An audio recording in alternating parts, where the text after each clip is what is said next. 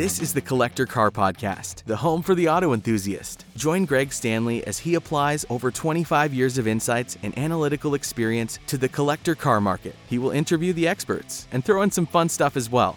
All right, today we have a special guest, Ray Shaffer from Porsche Cars North America. Ray, how you doing today? I'm doing great, Greg. How are you? Doing great, great. Well, today's all about cars, and if you want to hear Ray's career journey, be sure to listen to his interview on Learn From Others, which will be posted in a few weeks. So, Ray, if you could you just tell us a little bit about what you do for Porsche North America? Well, Greg, I am the Market Development Manager for the Porsche Classic Division here at PCNA, and I also curate the Heritage Gallery inside the Experience Center, Atlanta, which happens to be the headquarters for Porsche here in America.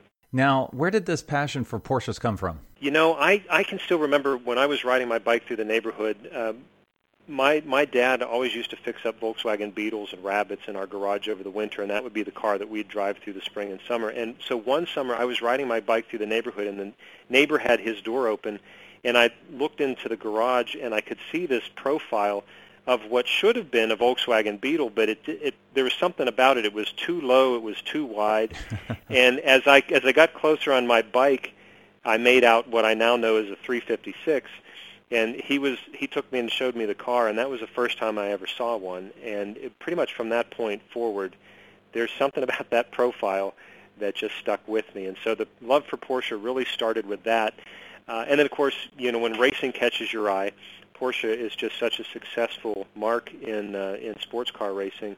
How could you miss it?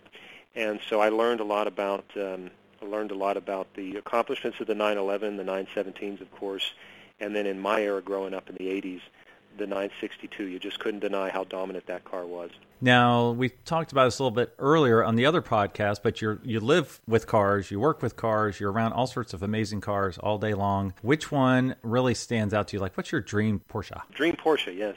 Well, it has to be that 962. I mean, that is the car, the first time they've done a sports racing car for endurance that had to be fuel efficient, so the aerodynamics were even more important than before.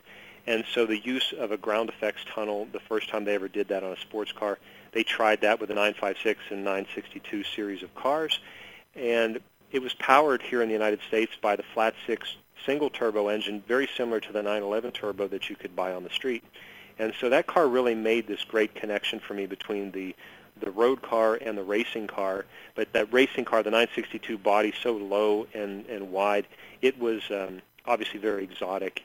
And when you see it painted up in either Coca-Cola livery or the Lowenbrow 962 or the BF Goodrich, or all these great liveries of the period, it was so fun to watch those on the IMSA races of the day. Do you have any Porsches in your garage at this time? I do. I currently have a 964 Turbo it's 1992. It was the last year they did the single turbo, the original engine 3.3 liter like that in the 964 body. And that car replaced a 993 that I had sold that I regret letting go. I should have never sold it. And so I went out to look for another one and had the opportunity to buy this Brumos-sourced 964 turbo. And I happen to know its owner very well, and so that was important to me. Now, I believe I ran across someone who sold your 993 or ran across it. I was at a little shop up in Alpharetta, Georgia called Muscle Car Jr. Right. And he mentioned, I think it was your car. Did that pass through his shop? It did. I saw it not too long ago. And if I were in a position to have more than one, that would probably be the one I'd buy back, because that was also a Brumos car. I was the second owner of that car. And when I sold the car, it had 82,000 miles on it, I think. But it was so well cared for, it looked like it had 8,000 miles on it. It was just a great example of a Brumos 993 classic Porsche. Wonderful car. Now, what is, like, you do so many cool things with your day job. What's the favorite aspect of your job at Porsche North America? Well, you know, the people that I get to work with here and get to know, for me, that is, I think, is the favorite part. Sure, the cars are cool, and we get to do a lot of neat things with them, events that we take them on. But when I think back on you take Rennsport, for example. A lot of people, last year about 82,000 people went to Rennsport out in Laguna Seca and celebrated for 4 days everything around Porsche and Porsche racing. But when I think of how that got started, Brian Redman and Bob Carlson, the PR director inside PCNA at the time, were basically just talking about the celebration of these cars and how it brings people together, and decided to do a Rennsport like that and made it happen. You know, I was fortunate to know Bob Carlson, and I know Brian Redmond. Amazing people, just wonderful people. And those are just two people. Unfortunately, we lost Bob several years ago. Brian still with us and as fun as ever. In fact, he's the Grand Marshal for the Chattanooga Motor Car Festival I mentioned that's coming up here soon. Just wonderful people. So I think that's my favorite part, is getting to work with some of the names you might recognize and then the names you probably don't recognize, but just do incredible work. Yeah, that's really, really cool. A lot of history there in dealing with those folks that you've experienced, you know, I'm sure as you grew up, reading about cars, racing, and everything else. So that must be really cool. Yeah, it was. I actually was fortunate to inherit a collection of Road and Track magazines when I was a teenager. And so instead of going outside and playing sports, I sat inside and read my car magazines over and over and over again. And I seem to remember more of these details of people's names and what they did. And so when I got to a place like Brumos, and one of them would walk in the door because of either Hurley Haywood or Bob Snodgrass being there, I would recognize who they were and would be able to engage in the conversation. And that's just a result of that education through the pages of Road and Track magazine that really paid off. Wow, that's really cool. Now, as your current job at Porsche North America, you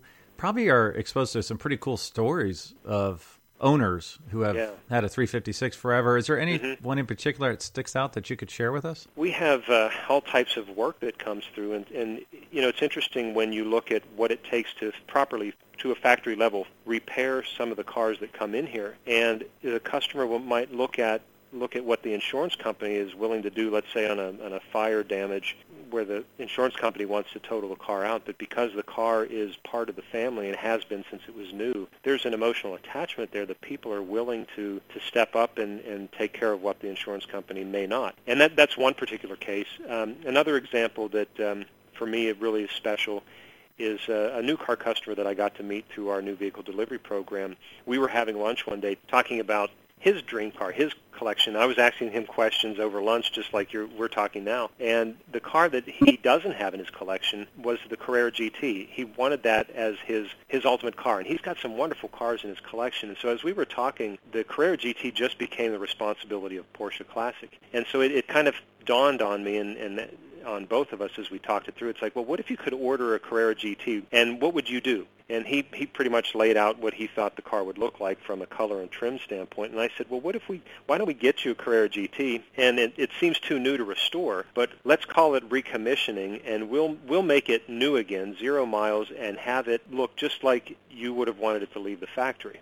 And so we did that. That became one of our projects, and it's actually a service offering that we have at Porsche Classic now to do that for a select number of customers. Obviously, there's not a lot of Carrera GTs out there for that, and not everybody may want to redo a car that way, but for the ones that do, we now do that. And so for me, I think that's a favorite story from a Porsche owner, because to see that passion come through in such a way that created an offering that otherwise didn't exist. That was a lot of fun. Now, is that the dark green one? Yes, that's oak green metallic Carrera GT, the premier commission Carrera GT that we've done. Yes. Yes, that thing is gorgeous. I did read the article about that. So if you would, could you talk a little bit about how you mentioned that that's part of your portfolio now? I don't know how exactly you phrase it.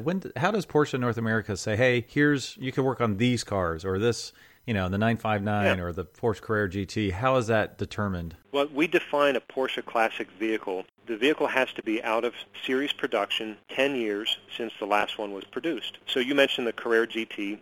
That car was produced from 2003 till 2006. So in 2016, what happens is the vehicle then becomes the responsibility from the production. It gets handed over to Porsche Classic. And what that means is during the prior 10 years, the production folks are still producing the replacement parts. They're in communication with the dealers about any warranty work, any supersession of parts, anything that's needed to keep the customer happily driving that car and on the road.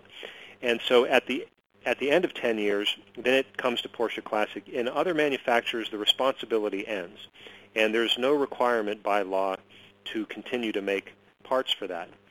They can stop. Now, a lot of times the aftermarket will pick up and fill in for that, and that's why you see a lot of aftermarket companies out there that do that. And it's also one of the reasons why you don't see many. When was the last time you saw a nice Chevy Celebrity on the road? They've kind of just all gone away because eventually a lot of the replacement parts and the support for that goes away. Yep. In the case of Porsche, though, because of the passion around the cars, they've never really stopped making parts. We still make parts for cars that are 60 years old, and every year we've got about 52,000 now that are in the catalog of unique individual parts for these cars. Every year we add about 200 to 300 more parts to keep those cars going on the road, keep the catalog growing, because we understand we don't have every single thing right this moment, but the effort is there to continue to fill that in and grow that so that people can keep these cars on the road, whether we do it with the Porsche Classic Factory Restoration Program, whether they do it through their Porsche Classic Partner authorized dealership, or their favorite local independent shop, or whether they do it at home themselves, like you were talking about earlier, working on the car yourself, getting in there with the wrenches. We want to make sure that the genuine parts that fit that car, make it work the way it's designed to run, are available and easily accessible for everyone. No, that's great. Yeah, especially for the guy wrenching on his own Porsche in his garage, that's for sure. So that's right. Really cool. Well, are there any particular market trends you're seeing in the Porsche world? It's interesting. There have been some results that have come through some of these sales where a car that's been restored sells for about the same as one that was just found in a barn that's a complete numbers matching car, and it's been sitting there for 30 years. And it's interesting, I think, knowing what it costs to restore a car and to make it run and work the way the engineers intended. I don't know if that's a lasting trend. I guess it's the excitement around the idea that it's only new once. I think that's probably what's driven a lot of that. But I tend to fall in the category of the cars, for the future generations, the cars need to be the way that the engineers intended. And I've had the benefit of driving cars that are freshly restored against cars that are aged. And my own personal car was one of those cars that's just naturally aged. It's from 1992. It has about 64,000 miles on it.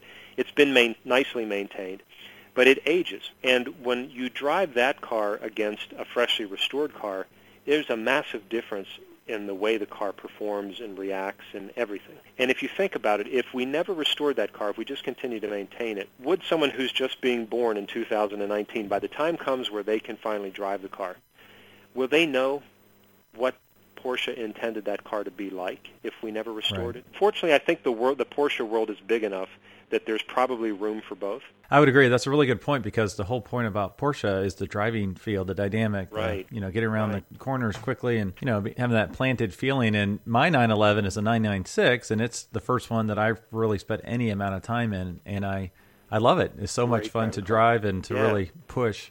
Yeah. But to your point, it's a 60,000-mile car. If it was a 15,000-mile car, it'd probably feel a lot different. And if it's a 120,000-mile car, I'm sure it'll feel a lot different. So that's a really good point. It is, and I joke about it too. I often say, and I've said it before, is that look in the mirror every day and you look pretty good. But look at a picture of yourself from 20 years ago or 30 years ago, and you look pretty different. Right. And that happens to a car. It looks pretty good. You see it every day, you drive it every day, but it's aging just like we are, and that's why the care and maintenance is so important, and potentially restoration as well. Right. Wow. Well, let's have a little bit of fun here. What would you buy for $100,000 out of the Porsche portfolio? Gosh, this is an interesting question. I might take some of that money and do some more restoration work on my already existing 964 Turbo, because I do have plans. I just finished the engine, but I do want to go back in and do the suspension system, the braking system. I want to go in and restore all that as well. So I don't know. I might take some of that money for that, but if you made me buy a car, I think I would go back and, even though the 993 is very close to the 964, it's different enough that I think I would go after one of those again, because I really regret the one that I let go. I guess I should ask this question. What color is your 964? It is Grand Prix white. Oh, okay. Nice. Yeah, both of the cars, the one that you mentioned earlier, the 993 that I had, and this one, both of the 911s I've been fortunate to own in my lifetime were Grand Prix white. And that's rather fitting because as you know, the Porsche Cup cars, all the motorsports cars come out of motorsport in white, and then they usually get wrapped or painted back in the day to whatever the racing livery would be. And so being a retail car guy and a racer / down the middle, I think that that speaks to me on both levels. Well, now it's time to have a little bit of fun again with my little game. I gave you a heads up on this. So it's a little game I call Keep, Cash, or Crush. So I pick out 3 cars for you, and you have to tell me which one you want to keep, which one you want to cash in, and which one you want to send to the crusher. And the harder it is on you, the better of a job I've done. Okay, this is going to be tough, I could tell. Yeah, I try to make it tough. Okay, so your first car is a 2015 Porsche 918, today's Halo car. Your next car is the car I gave you in our Learn from Others podcast, is Canepa's 959. So basically it's a 959 that's been totally redone, made modern, 758 horsepower, whatever it is. Totally redone, ready to go. Okay. And the third car is Walters Wolf 935, the only quote-unquote street legal 935. Wow. So which one would you keep, which one would you cash in, and which one would you crush? Oh, God. No, I can't answer that. That is too... okay, so I could probably do 2 of those questions, but I can't do the crush one. I can't do the crush one. That's impossible. Oh, my gosh. How could you do that? Well, I think, this is tough because I think the Street 935 is really cool. I think that, okay, so I would have to go with the, this is probably going to surprise some people. Oh gosh, I would keep the 918 because even though it's relatively recent, everything has a way of coming back around with Porsche as far as classic cars are concerned. And let's face it, there's only 918 in the world. I forget the exact number that came to the United States. It's less than half that by a good number. And that time will come around on that. And those who are listening that remember the roller coaster ride with the Carrera GT where they came out, they went down for a little bit, and then they went back up to where they were new, and then they shot back up in value. Now, that's all talking about, of course, from a money standpoint. I just think from a heritage standpoint, when you look at the direction that things are going with electric mobility and hybrids, the 918 really stands as the first performance hybrid sports car. I think that car will get its time in the future, and you're going to want to have that in your collection. So for me, I would have to keep that car, and then I just can't between the next one, the Cash or Crush. Both of the choices for Cash or Crush. The next 2 choices are probably good for the Cash option, but as someone who works where we restore cars and to keep our goal in life is to keep them on the road for enjoying, I could never crush anything. So am I going to be the first person that's going to not answer your question? Yes, but I love all the dead silence. That's priceless. So I do like that. You know what? I almost gave you a third car I originally was going to go with. For our listeners, you can listen to the Learn from Others podcast to hear the backstory on this. Was your original Fiero. Oh. Could you crush that one? If you now between these cars here, it's the only history that car has is with me, and so I think it would be less missed in the world than any of these 3 Porsches that you pointed out. So if that's how we get out of this, then okay. But I didn't mean to make it. Actually, I did mean to make it hard on you. So I can't apologize. You did. I did. So, well, cool. Well, how can our listeners learn more about you and the work you're doing at Porsche? Well, I appreciate that, Greg. If you log on to PorscheUSA.com/classic, you'll find a lot of the work that's going on within the Porsche Classic division. There's a lot to come, so you'll see that updated. There's some fun pages in there if you scroll to the bottom. A lot of uploads of historical documents. So if you love the original color books, or you're curious about the tire fitments from the modern tires onto the classic cars, all that information is in PorscheUSA.com/classic. So that's where I would like to direct the listeners who are interested. On a personal standpoint, I am on LinkedIn as well as Instagram at ray.shaffer, Shaffer. You can see your Fiero on your Instagram channel every once in a while. There it is. Is that the one? Is that the one we're crushing? Are we talking about the No. We'll do your original. Your original was probably crushed already. It probably already is. So yeah, that's right. We're probably okay on that. Not your 13,000-mile original one you have currently. So only the second. Well, cool. Yeah, second owner. Well, thank you so much for your time today, Ray. You're welcome, Greg. Thank you for the opportunity. It's fun to talk with you despite the difficulty of your popular game. Cool. Thanks, Ray. You're welcome, Greg. Thank you so much. Thanks for listening to the Collector Car Podcast. Don't forget to give us a nice rating on iTunes and be sure to follow us on Instagram and everywhere else at the Collector Car Podcast.